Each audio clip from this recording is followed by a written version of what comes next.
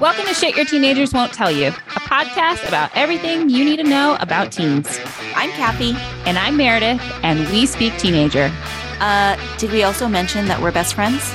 We've worked as admission officers, prep school administrators, and most importantly, have coached thousands of teens. In other words, we have seen it all. So join us every week as we give you the lowdown on all the shit your teenager isn't telling you. Because trust us, there's a lot of it. And if you don't know what to do with the teenagers in your life, don't worry, we've got your back.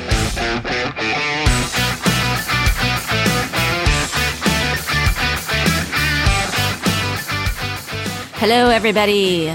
Welcome to another episode of Shit Your Teenagers Won't Tell You.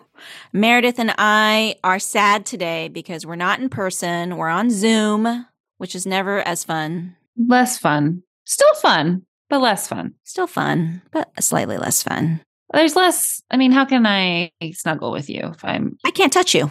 Okay, yeah, exactly. Although, are you wearing a black shirt and I'm wearing a black shirt? Oh, no, it's green. I'm wearing a green shirt, but it's blending into my hair, so it looks black. It's important things to know, people. But today, we're coming with an episode that I have been trying to really put words to, and I'm struggling a little bit, so we're going to do it right now and see if it makes sense, okay? I wanted to do an episode because around college planning with families. So the family that I have in mind is a family that has a child at a large public high school, and they have one college counseling meeting for the entire year. That's it. Here is your 1 hour overview of the college process. And while that can be helpful, right, there's a lot missing. A lot can be missing from that. A lot of nuance, a lot of information that is really important as you think about the college process for your child. And so I was thinking, like, what kind of insight can we bring to an episode for these parents who really oftentimes come to us and they're just like, wow, I have this very basic understanding of what my kid needs, right? But I feel like there's more to know. And what are those things that I need to know, right? To feel really informed and feel like we're going into this process eyes wide open and not just starting in 11th grade, right? Like, for a lot of the kids that we coach, the earlier we work with them, the more information we're able to offer and the more sort of steering we can do or advising that we can do, coaching we can do to help them work towards their goals in really intentional ways, instead of being like kids coming to us junior and being like, nobody ever told me that, so I didn't do it. Yeah. Nobody. What do you mean I had to take these hard classes, right, to enable to go in order to be able to go to X college? And I'm like, oh yeah, that's really important. And sometimes those college counseling meetings come too late and the decisions have already been made. So that is, I don't know a succinct way to say that, but that's what this episode is about. We want to give you some insights. Stuff to know. Important stuff to know as you plan for your child's college journey. So one of the first things that you and I talked about as we were brainstorming this episode is, and I think it's so important, is context. There's just context covers so much of what you're doing in the college process. So context as it relates to your child within their individual school, context as it relates to the rest of your city, state, the rest of the country, right? So there's just so much to know that oftentimes when we are living in our little bubbles, right, our little high school bubbles, we're like, okay, well, this is what all high schools look like, right? And this is what a top student at every high school looks like. And it's hard to get context when this is not your job, right? Like, my job is not to know what other teenagers are doing in other parts of the world or the country. I know what kids are doing in my high school.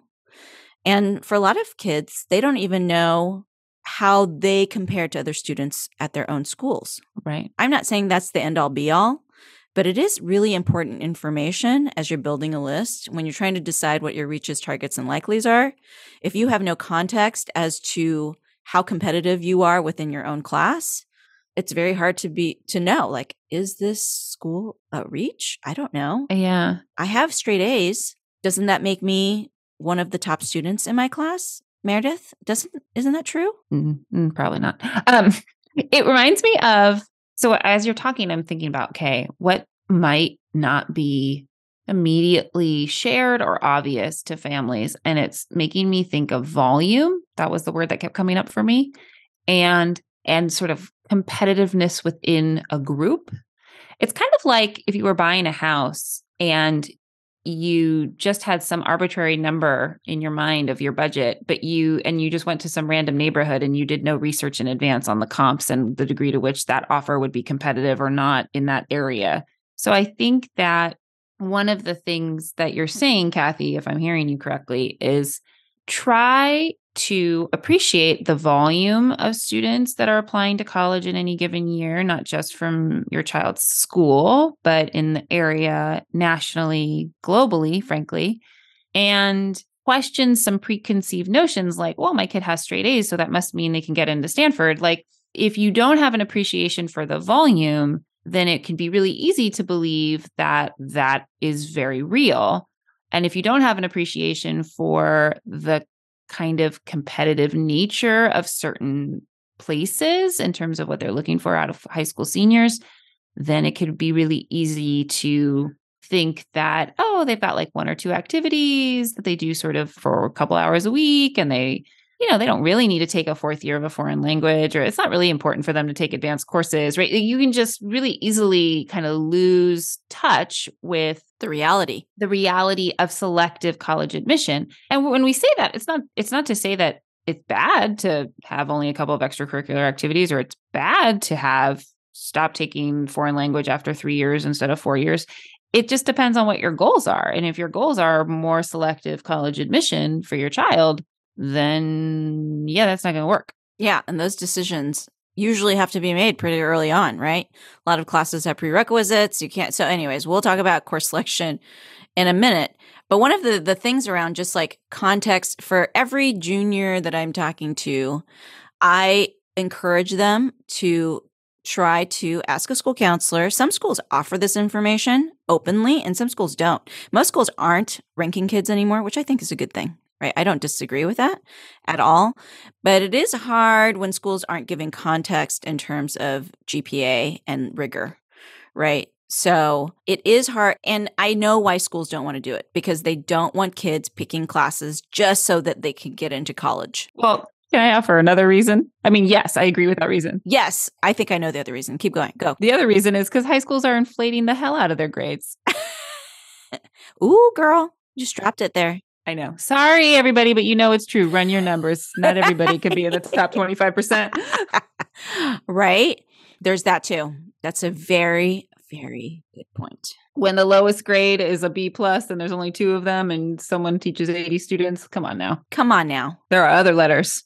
That's a truth bomb right there. That's a truth bomb. Yeah. Thank you. We have been lacking a truth bomb. That's a truth bomb. Good for you. I like that. This probably could make me unpopular amongst some of my friends. No, but it's true. It's true. But it's true. That's why they don't do it, is because... But ask those questions. It's okay to ask. Yeah, you may not get the answer, but it is okay to ask. And it is, I mean, in some ways, you do need that information, right? A lot of schools have software that tracks admission data, right? So most of you will have something at your school where you can actually look up an admission history for your specific school, which is very important in terms of context. Actually, can we drill down on that? Because to your introduction where you're talking about what might parents not be aware of, I think that's actually that is really important. A lot of parents don't know that software exists. There are some popular ones that most schools adopt, so you can always ask. One is Naviance. That's sort of the oldest one. One is Maya Learning. Yeah. What's the third one? There's another one that I'm blanking on right now. It's that one that's really hard to pronounce. It's called a thing that I'll remember later. Okay. But it has like a really Score. Thank you. That's it. Score. Score spelled SCOIR, I think. Yeah. I hate that word. It's so hard to pronounce. Square. So those 3 are sort of the ones you'll see the most in high schools. And a lot of public high schools use them because they recognize that they lack the personnel. Like they don't have the college counseling personnel that they need. So they use this information to kind of level set a little bit. And that's really important. You can see, oh, well, how many kids applied to this college from my high school in the last 5 years? And of those, how many were admitted or denied? And what was their academic profile? Like, that context is really important, really helpful. So anyways, I encourage you, if you don't have a sense of context locally, nationally, go get it. Go find it. There's something called, this is another little nugget that you probably won't get from a kind of college counseling 101 presentation. Now, don't go crazy on the common data set because it's kind of a pain in the ass. It is. It's cumbersome. So it is very cumbersome, but the data is actually publicly available for a lot of the information that you're looking for in terms of context. There's this thing. It's called the Common Data Set. You can look it up for individual schools and actually see a lot of their admission data for the year, the prior, or is it? I don't think it's a prior year. I think you'll find data from like 2 years prior, their admission data, but it gives a lot of great information and gives you lots of context to look at in terms of GPAs, the amount of honors and AP classes students might be taking, all of that stuff. So anyways, that's a little nugget. We also wanted to talk about extracurriculars. So, well, actually, let's talk about course selection first, because we already sort of started talking about rigor and context and what that looks like and why that's important. Yeah, I think course selection, and again, when I think some of this may be obvious to some of our listeners, but I think for a lot of our listeners, it's not so obvious. And especially there used to be a time when a set of high school graduation requirements was sort of equal to admission requirements for certain selective colleges. I would say that time passed maybe 30, 40 years ago. So a minute. It's been a minute. What a student needs to graduate from high school in terms of like how many years of math or how many years of English, well, English is 4 years in California, how many years of a foreign language, science, etc., is often not the same, not even close to being the same expectations of rigor of curriculum and volume of curriculum that selective and highly selective colleges expect of their applicants. And by highly selective and selective, let's just call it schools that admit less than 25%, 20%. Yeah. So you might go to a school and your child comes to you and say, oh, well, like I want to stop math in my junior year. I don't need to take a fourth year of math. Oh, like I tested into Spanish 2 as a freshman, so I'm going to take Spanish 3 as a sophomore, and then I'm going to be done with foreign language. Like I'm already exceeding the 2 years of foreign language by being in Spanish 3 as a sophomore. So Kathy, what would you say to all that? Well, that might be what you want to do, but let's talk through what you're going to do instead. I love it. So when I have that conversation with kids about stopping foreign language, for example, or like even the choice of foreign language, this is like the nuanced stuff that we're talking about. Like I have kids who are like, could I take ESL? I'm like, no. I'm sorry. You mean ASL? Huh? You mean ASL. Sorry, did I say ESL? You said ESL. I mean, they might, if they need ESL, they should take it. I was ESL. Anyways, ASL. That's American Sign Language, friends. American Sign Language. And I'm like, no, I don't think you should take American Sign Language. I'm sorry. Because it's a rigor thing. It's a rigor thing. Well, what about if I'm fluent in Mandarin and I can take AP Mandarin my freshman year of high school? Nah, I'm not impressed by that. Correct. That don't impress me much. See, I'm going to start singing again. I'm feeling it. She's feeling it. She's warmed up. I'm feeling Shania. Okay? Because because I'm a no. When I look at your profile, I'm like, oh, you came to the United States when you were 17 years old. So I am not impressed by your AP. Right. Your AP Chinese 5, and you are completely fluent in that language already. That's what you've been speaking your entire life. Right. Exactly. Right. I'm not so impressed. And yeah, I actually was just talking to one of my students about the foreign language. She's a middle schooler, actually. She's like, what language should I take? I could take ASL. And I was like, I think maybe Spanish or French is better. Like making that decision even now. I'm like, should I take it? Should I start getting in middle school? Because if I take it at my high school, I'll get 1 year of credit. I'm like, and she's like, and then I'll be done after 1 more year. And I was like, no, you won't. No, you won't. Yeah, you'll actually.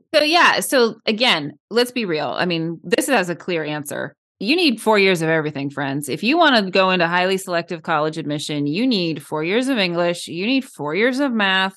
You need 4 years of a foreign language. And notice I said 4 years in residence, not the fourth level, because you could test out of stuff. you need all the things. Now, and not only do you need all those things, you need to pursue progressively more rigorous curriculum. So let's say I just had this conversation about math with a student. He has a choice between next year, he's a sophomore, he's in Algebra 2. He's like, well, I could take pre-calc or I could take stats, but I'm going to take stats because it just seems more interesting. And I'm like, you're going to take pre-calc. For sure. That's just like a no-brainer, right? Yeah. I was like, actually, no. And you and I, we can afford to be pretty direct in those ways. I said, well, from what I understand, this is the target we're trying to get in 2 years. So that means you need, for better or for worse, we can have a whole intellectual argument about the bias that some admission offices have towards certain classes or not. I think they're trying to examine that more. But like, hey, yeah, you need calculus. Surprise. Surprise. Sorry. Surprise. Yep. So the course selection stuff probably won't come up in your college. I mean, it's too late when it comes up in your junior year college 101 counseling meeting, right? So that's why we're trying to give you that information early on to think about course selection. Seed it now. Yeah. Yeah. In strategic ways. Progressively more rigorous. We have other episodes in our podcast that talk about course selection in a deeper way. So yeah, listen to those. So yes, we want it to be more rigorous, but not so rigorous that kids are unsuccessful, right? Like that's no good. Yeah. The episode is called, is it better to get an A in a quote unquote regular class or B in an AP class? So you can listen to that episode. We'll talk more about that.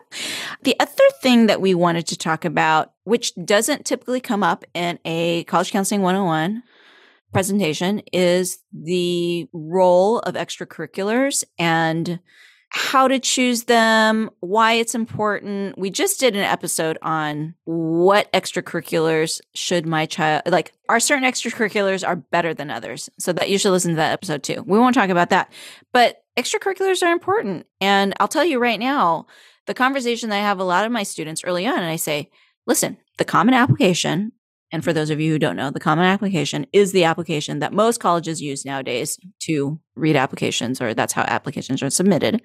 The Common App has 10 spaces for you to fill out things that you've done, your extracurricular life.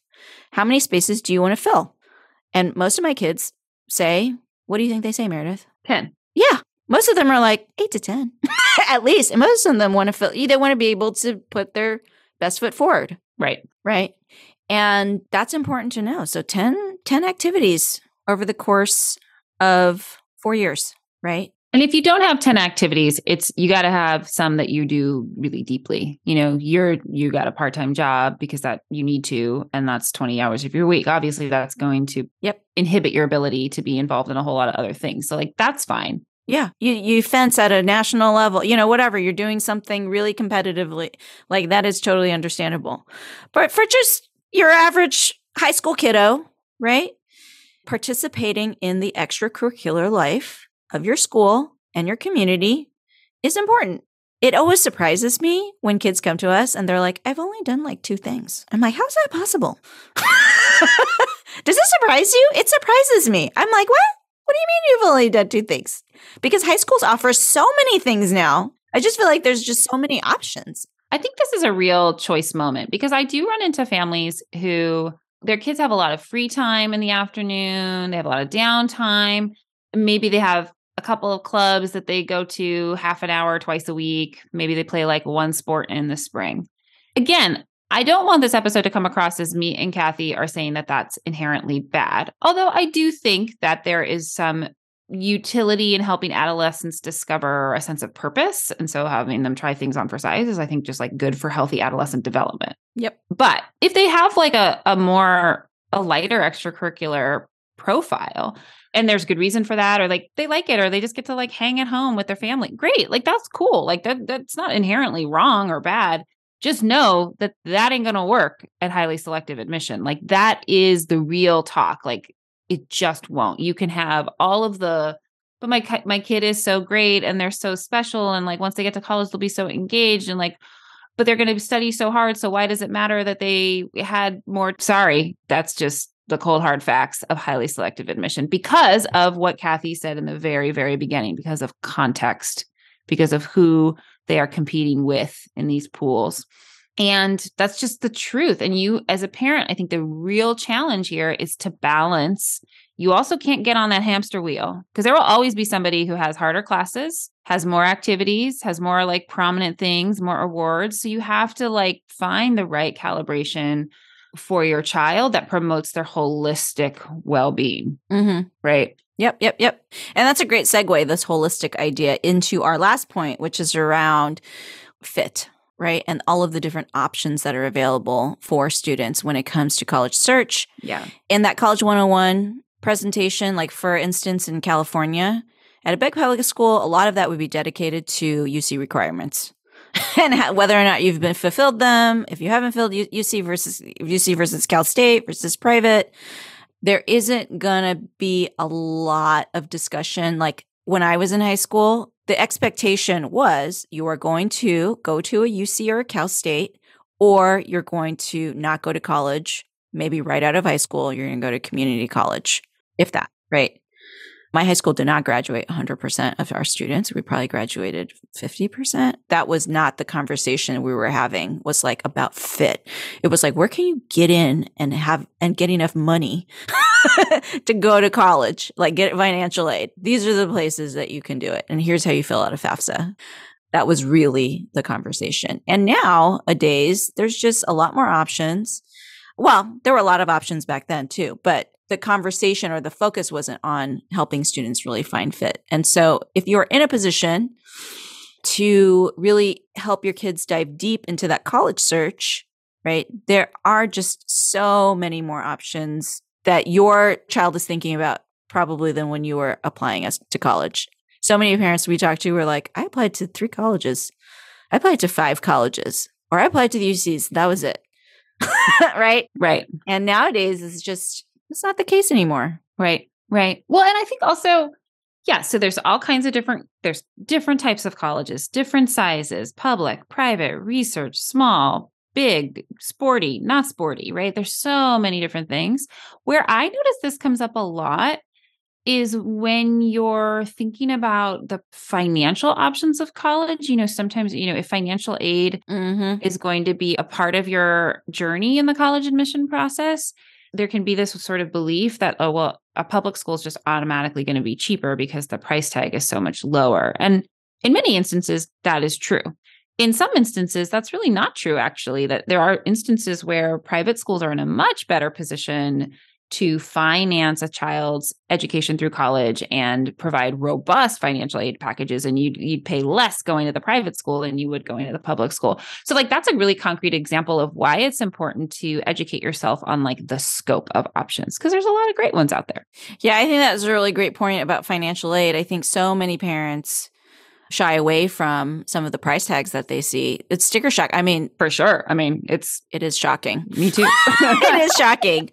Financial aid programs, the scholarships that are available at some schools, what you see is a sticker price. It's kind of like when you're buying a car, when you walk onto the lot, like the sticker price is not what you're going to pay, right? Even if your kid isn't like, you're like, oh, only the kids who are so XYZ, doing all of these things are getting financial aid or are getting scholarship.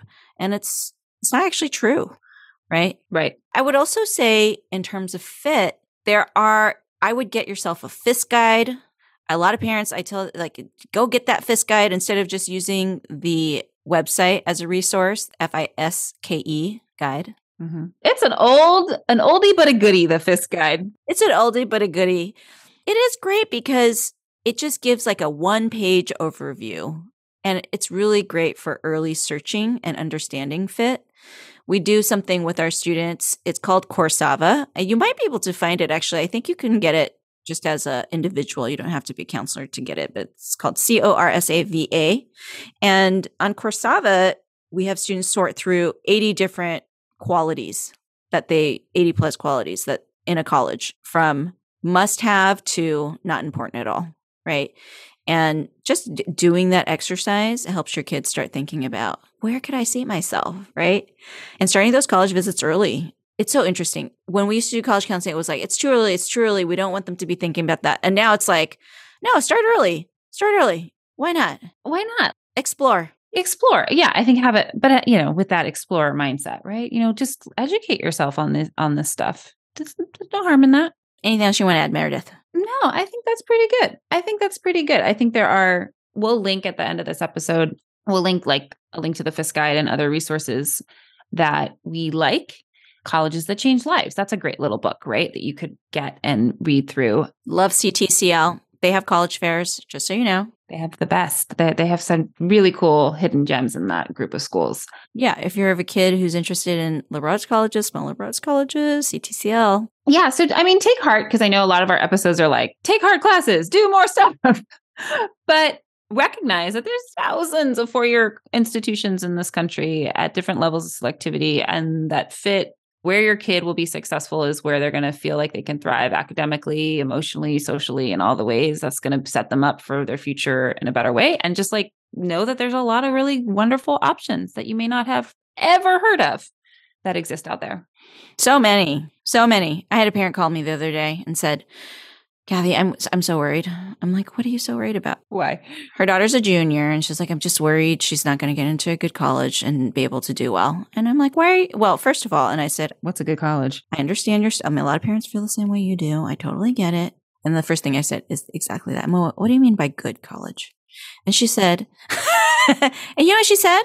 She said, well, really just a place that she'll be happy and do well. I was like, well, that's going to happen. That's easy. That's very easy, right? If you're saying good, like an admit rate below 15%, and good meaning an endowment of over $1 billion, like, what do you mean by good exactly? Yeah. So if that's your goal ultimately for a kid, finding a place where they will feel like they belong, right? Like, this is a great place for me. I love my classes. I love my classmates. That college is absolutely out there. For sure. Absolutely. We want to leave on a positive high note, people. We like it. Thanks for joining us. If you have ideas or if you have feedback for us, please email us at hello@wespeakteen.com. All right, folks. We'll see you next time. Bye. Bye-bye.